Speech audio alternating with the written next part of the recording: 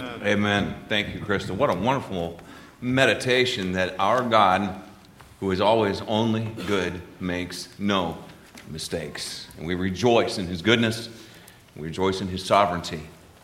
Thank you to those of you who have filled out sermon forms, suggestion cards. If you look in your bulletin, you'll find a QR code where you can scan that on your phone and then fill out a suggestion card for sermon series topics on Sunday nights. So I'm addressing one of the first ones that we received, and it was worded something like this. So by the way, if you still want to get those in on the QR code, or if you say, I don't do all that newfangled QR code stuff, you can just call into the office with your suggestions or whatever, or write it on a card and get it to one of the ushers, and they'll get it to us. If you have something that you would like to hear preached on, please get us that suggestion one way or the other. But one of the first ones I saw, and it really caught my eye, was what does it mean to have a meek and quiet spirit when you're a naturally outgoing person? And so we're going to look at that tonight. This is a quote actually from 1 Peter 3 and verse 4. So our text tonight will be 1 Peter 3 verses 1 to 4. We'll look at the context of verses 1 and 2, and we're going to actually focus on verses 3 and 4. So I want to focus on some of these things in verses 3 and 4 tonight as a way of an emphasis on what God expects of us, and really what is meekness, and what does it mean to have a quiet spirit, a meek and quiet spirit. Because God says that these are of great price. We're going to look at that tonight. Look with me, if you've turned there, to 1 Peter chapter 3, verses 1 through 4. We'll begin in verse 1. You can follow along on the screen if you don't have your Bible with you.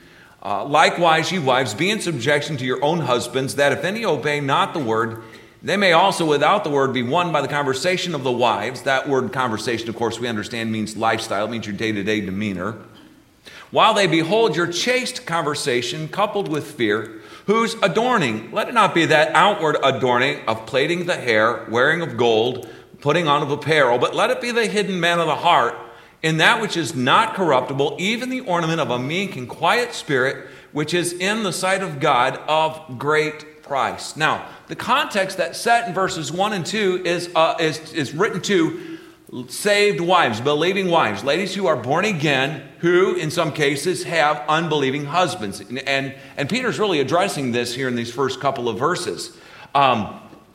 She can still, because one of the things I think we don't understand in our culture was back in Bible times, a woman, when she married a man, was expected to adopt his gods as her own. They didn't always worship all the same gods. There were a plethora of gods, and there were even family gods, household gods, if you can imagine that. And so they would have been traditionally worshipped. And so the idea was when a woman married a man, then she, in submitting to his authority, would worship the same gods that he would worship. And here's a believing wife with an unbelieving husband, and certainly she cannot be worshiping these false gods. She must worship the one true God. So how does she share the gospel with her husband, and how does she still show him that respect? And how does she win him? How can her life make a gospel difference to him? Okay? And so here it is. It's she can still show respect to her husband by submitting to him as long as his wishes don't countermand God's wishes. Okay? And by living a holy, that is a morally pure, that word chaste is morally pure, a holy lifestyle, which is coupled with a reverent attitude towards God and her husband. But God's expectations for the wife with a believing husband would still be the same as we find in the context of this passage. But I suggest to you that that since hidden or inner person is where God expects our adornment to be prioritized, this would apply to men as well as to women, married as well as unmarried ladies. So we're going to look at this tonight. Now, understand in verse 3 that God is not forbidding women from having their hair done or wearing jewelry any more than he's forbidding them to wear apparel, okay? So to be fair in the context, he is not saying don't ever wear jewelry and don't ever do your hair, okay? He's not saying that. He's saying don't let that be the adornment. Wiersbe put it this way: attention must be drawn to the inner person and not to the outward appearance. Now, God through Peter, though he's not forbidding these things, I want you to see something here. If you look with me in verse 3, whose adorning, let it not be that outward adorning of the plaiting of the hair, a wearing of gold, putting on of apparel, but of the hidden man of the heart. Okay? So, when the word adorning here is the Greek word cosmos. What does that mean? It means, well, it's where we get the English word cosmetics, but it means orderly arrangement. Okay? And so, cosmetic, and this is interesting. So this idea of orderly arrangement, and really even cosmos is also translated creation. When we stop to realize that we are God's creation, when God created all things in his creation, for whom did he create them? Himself. And for whose glory? Himself. And even creation is given as general revelation to draw men to the one true God. Therefore, as a Christian, it is antithetical in my practice if my outward adorning and the emphasis is on the outward appearance and not on the inner man. Now, guys, hopefully, you're not wearing makeup, all right? Unless because you had some sort of a medical thing, you put, makeup or something over a scar or something like that. But guys, just because we don't wear cosmetics doesn't mean that we don't put a lot sometimes of attention on emphasis on outward appearance, whether it's hair or whether it is the custom clothing or different things like that, or working out several hours a day so we can get that perfect, dad bod kind of a thing, and so that we can impress people with our appearance, right? Oh man, are you cut? That kind of a thing. And while we should be good stewards of our body, and I think it's right to exercise, and I do believe also that it is right for a Christian to have orderly arrangement of their appearance. Okay, being a slob can detract as much attention and distract from the glory of God and be as poor a testimony as somebody who overemphasizes the outward and they're either immodest in their dress or they're superfluous in their the way that they attire themselves, or the way that they would have such a heavy emphasis on makeup and that sort of a thing. All right? So God wants us to do things decently in order. He doesn't want us to be slovenly and careless with our appearance. That's not what is being preached here. But the idea is that attention ought to be drawn, and that ought to, because you've heard, oh, that person, they are so attractive. The attractiveness for a Christian ought to be the inner man. Okay? But I found this interesting. You know how much U.S. consumers, just in the United States, this is not the world, just in the United States last year, do you know how much was spent on cosmetics? $89.7 billion with a B dollars was spent on cosmetics last year. That is an average, Americans average $1,754 a year on beauty products.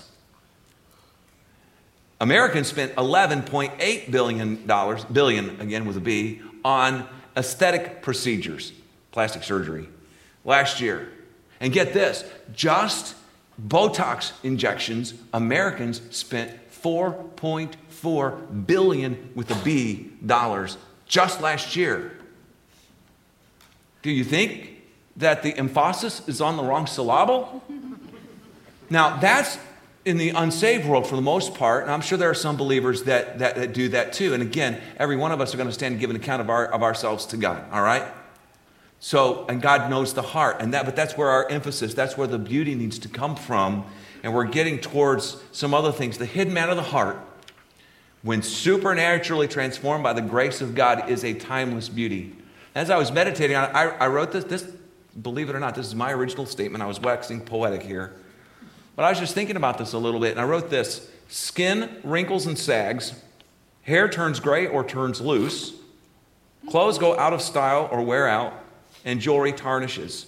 Real jewels get stolen, costume jewelry breaks or fades, earrings get easily lost. Any amens, ladies? But a Christ-like attitude that has matured into the sweetness of ripened fruit, the refreshing aroma of one whose intimate fellowship with Christ is evident, the gentle and peaceful demeanor of a humble saint, is a transient beauty that shines with an eternal glow. And so what is that inner beauty? Look in verse 4. Let it be the adorning, the attractiveness, the attention. Let it be the hidden man of the heart in that which is not corruptible. Because the outward man perishes, and yet the inward man is renewed day by day. In that which is not corruptible, even the ornament of a meek and quiet spirit, which is in the sight of God of great price.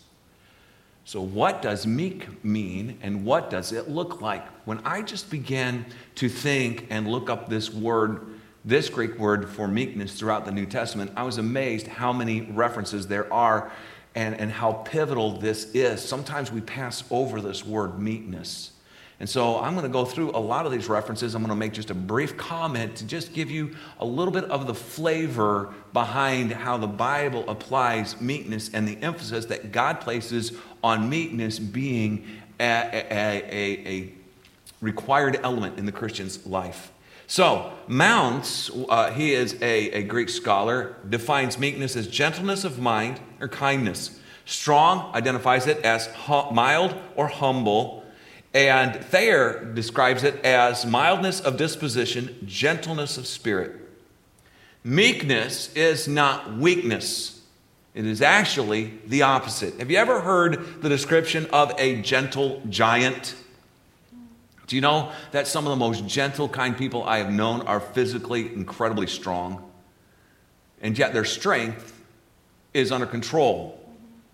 Strength, power, and energy controlled and harnessed for good. Now that's my definition of meekness. Strength, power, and energy controlled and harnessed for good. So I got a question for you. Are you a nuclear power plant or a nuclear bomb? One who has meekness as a Christian is a power plant. Listen to what Jesus said in the Beatitudes, Matthew 5 and verse 5. Blessed are the meek, for they shall inherit the earth. What's the word blessed mean? It means happy. It means to be blessed, to be joyful because of God's blessing.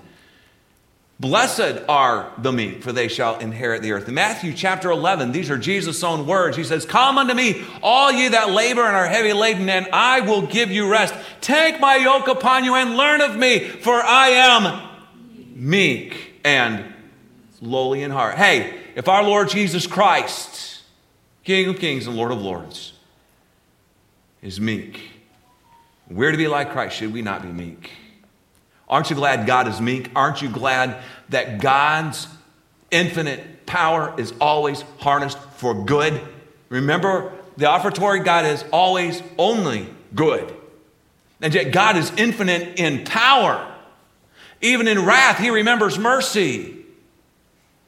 We need to reflect the character of Christ. For my yoke is easy, Jesus says, my burden is light. In Galatians 5, 22 and 23. But the fruit of the Spirit is love, joy, peace, long-suffering, gentleness, goodness, faith, meekness, temperance. Against such there is no law. Evidence that we are walking in the Spirit, controlled by the Spirit of God, not grieving Him and not quenching Him, is that we're going to have a meekness.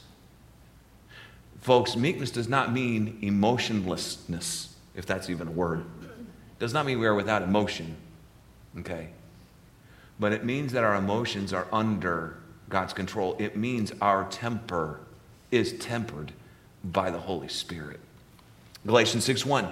Brethren, if a man be overtaken in a fault, ye which are spiritual, that means you are being controlled by the Holy Spirit in your thinking. And you're walking in the Spirit. Ye which are spiritual, restore such a one in a spirit of meekness, considering thyself, lest thou also be tempted. Ephesians 4:2, with all lowliness and meekness, with long suffering, forbearing one another in love, describing this is how we are to treat one another. Colossians 3:12, therefore, as the elect of God, holy and beloved, put on bowels of mercies, kindness, humbleness of mind, meekness, long-suffering. We are commanded to pursue meekness. In 1 Timothy 6 and verse 11, but thou, O man of God, flee these things and follow after righteousness, godliness, faith, love, patience, and meekness.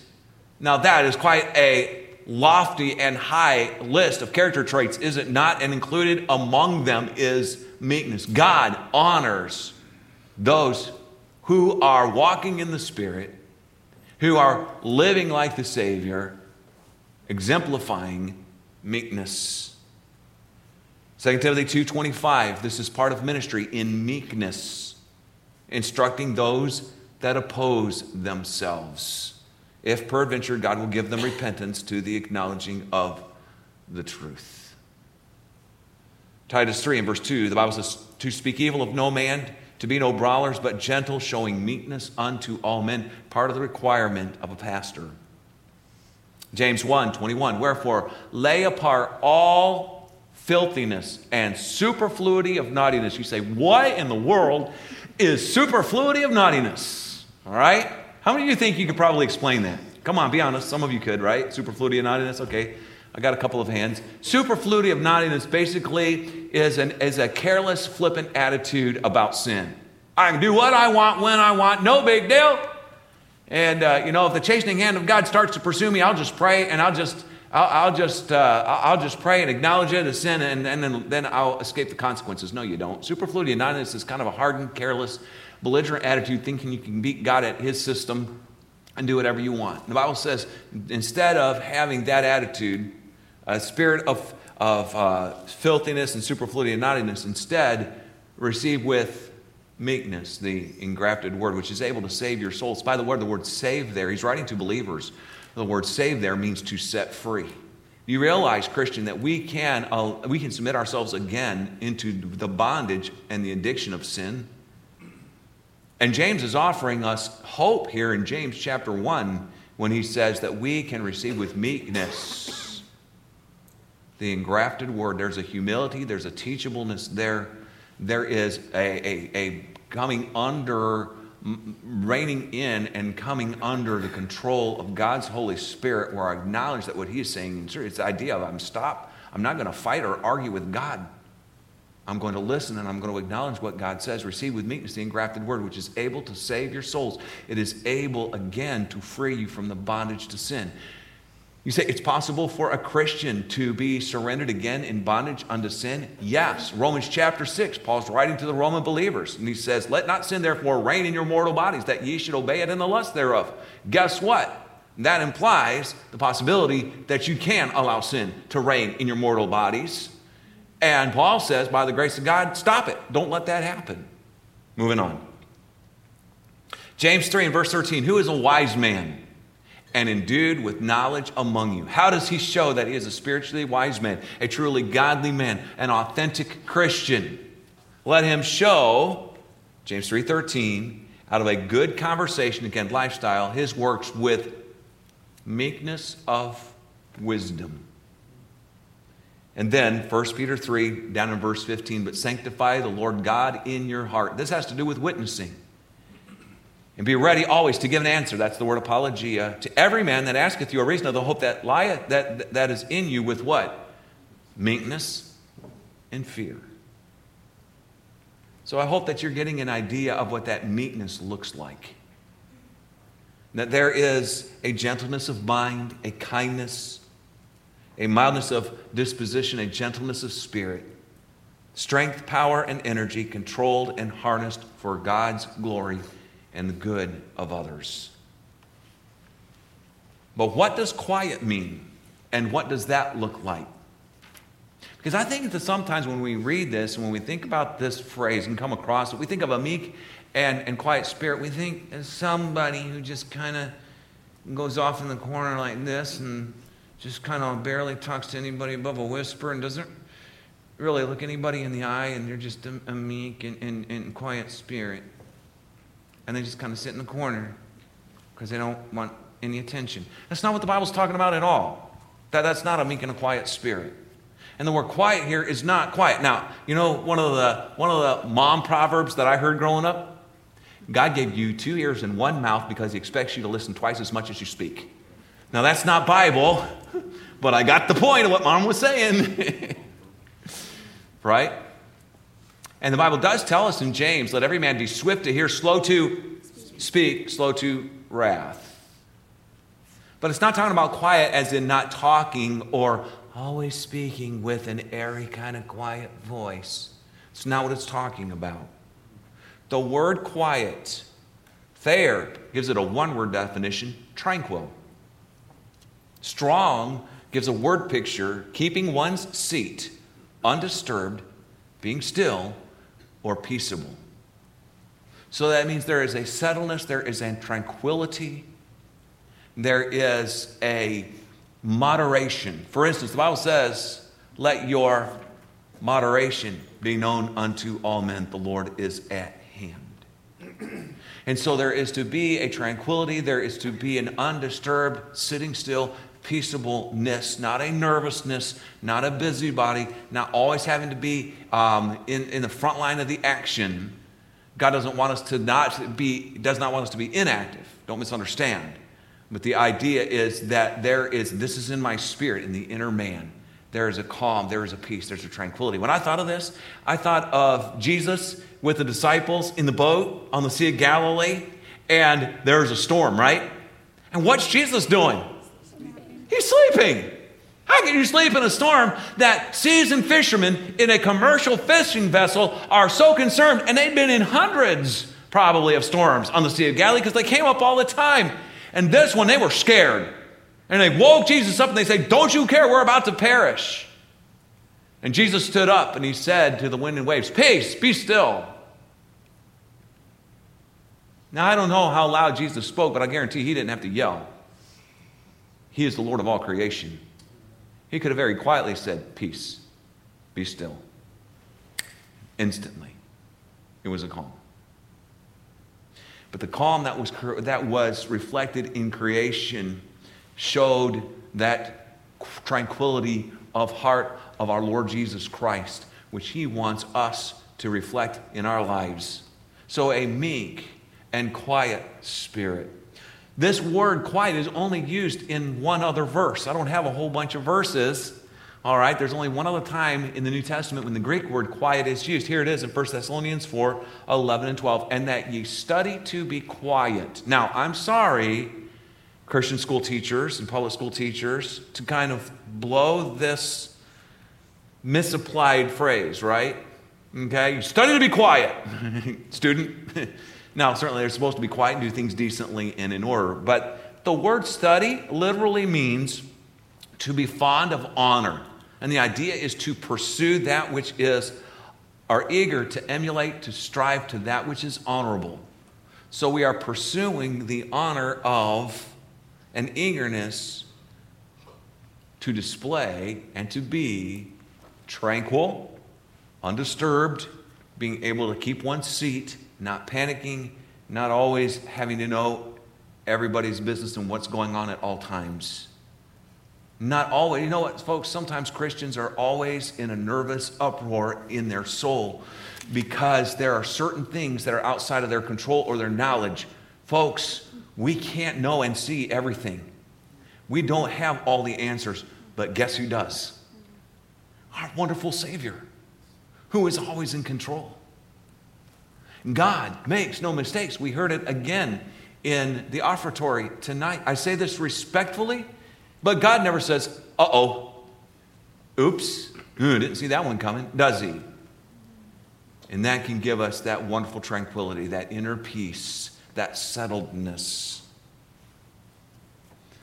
I want to just read you a couple of quotes from some commentators that I highly regard on this passage, on this word, a meek and quiet spirit. I trust it'll be a help to you as it was to me. The ornament of a meek and quiet spirit, of a calm temper, a contented mind, a heart free from passion, pride, envy, and irritability. A soul not subject to the agitations and vexations of those who live for fashion and who seek to be distinguished for external adorning. Another writer said, a meek and quiet spirit, a tractable, easy temper of mind, void of passion, pride, and immoderate anger, discovering itself in a quiet, obliging behavior. And then last, what we are is more important than what we say. Our life is our best sermon. If we would expend as much care on the hidden man of the heart as many do on the outer, what lovely characters would result. Now, I would like to address just for a brief minute the description that was the end of the question, a naturally outgoing person. Now, I have to admit that the way that my mind works, when I read that, and I am not in any way making fun of the person who wrote this. I don't know who wrote this, all right? So please, if you're the one who gave the suggestion, please don't take offense at this, all right? Because this is just the way my poor, tortured mind works, all right? And it's no reflection on you. And please don't let this discourage you from sending in suggestions. But this is just the way my brain works. When I saw the written out, what does it mean to have a meek and quiet spirit when you're a naturally outgoing person? I thought of the character in Charlie Brown who has naturally curly hair. All right? And I don't know why I thought that. But what is a naturally outgoing person? Because God does gift us with different personalities, does he not? Okay? And the Bible says in Proverbs 18 and verse 24, a man that hath friends must show himself friendly. We should be friendly and outgoing. But we should not be building our reputations as the life of the party or as being larger than life. Because that steals the attention from our Lord. Our adorning, our attractiveness is not for us. It is to be redirected, reflected back to the Lord Jesus Christ. Jesus Christ, one meek and lowly, one who had his power, his infinite power, under perfect control. One who was tranquil. Now that does not mean that there are not times when we're righteously indignant. But it means that our emotions are always under the control of God's Holy Spirit. Let's go back and read verses 3 and 4 again, and then we're going to close in a word of prayer. Who's adorning? Let it not be that outward adorning of the plaiting of the hair and the wearing of gold or putting on of apparel. Don't let that be where the emphasis is laid. That's the wrong one. But let it be the hidden man of the heart. Remember, this is men, women, those who are single, those who are married. And that which is not corruptible. You can spend millions of dollars trying to fight the losing battle of aging, right? But you know what? If you emphasize that hidden man of the heart, it is an ornament of a meek and quiet spirit, which in the sight of God is of great price. Folks, if God places such high value on a meek and quiet spirit, so should we. Now, folks, as I've been studying this, I really want to say thank you to the person who wrote in this question, because I've never really stopped and focused on this phrase before as in depth on this study. And you know, the Lord just showed me, there's some times when I don't have such a meek and quiet spirit. And there are times when God needs to speak to me about this. And so I see there's some growth in my own life. And I praise the Lord for that he showed me that. And I trust that the Lord will show you where that needs to lie for you. Let the emphasis be on a meek and quiet spirit. That does not mean that God is trying to harness and rein in your personality. If you're outgoing and bubbly and that sort of a thing, that's not what this passage is talking about. But it's talking about put the emphasis where God puts it. Put your value on what God values. The world, as we saw tonight, just from the statistics and what people spend, the world's emphasis is on the outward beauty, and that fades. God's emphasis is on the beautiful ornamentation of a meek and quiet spirit. Let's put our emphasis there. Shall we bow our heads for just a moment? I'd like to give you a chance just to listen to the Spirit of God make application to you in a personal way.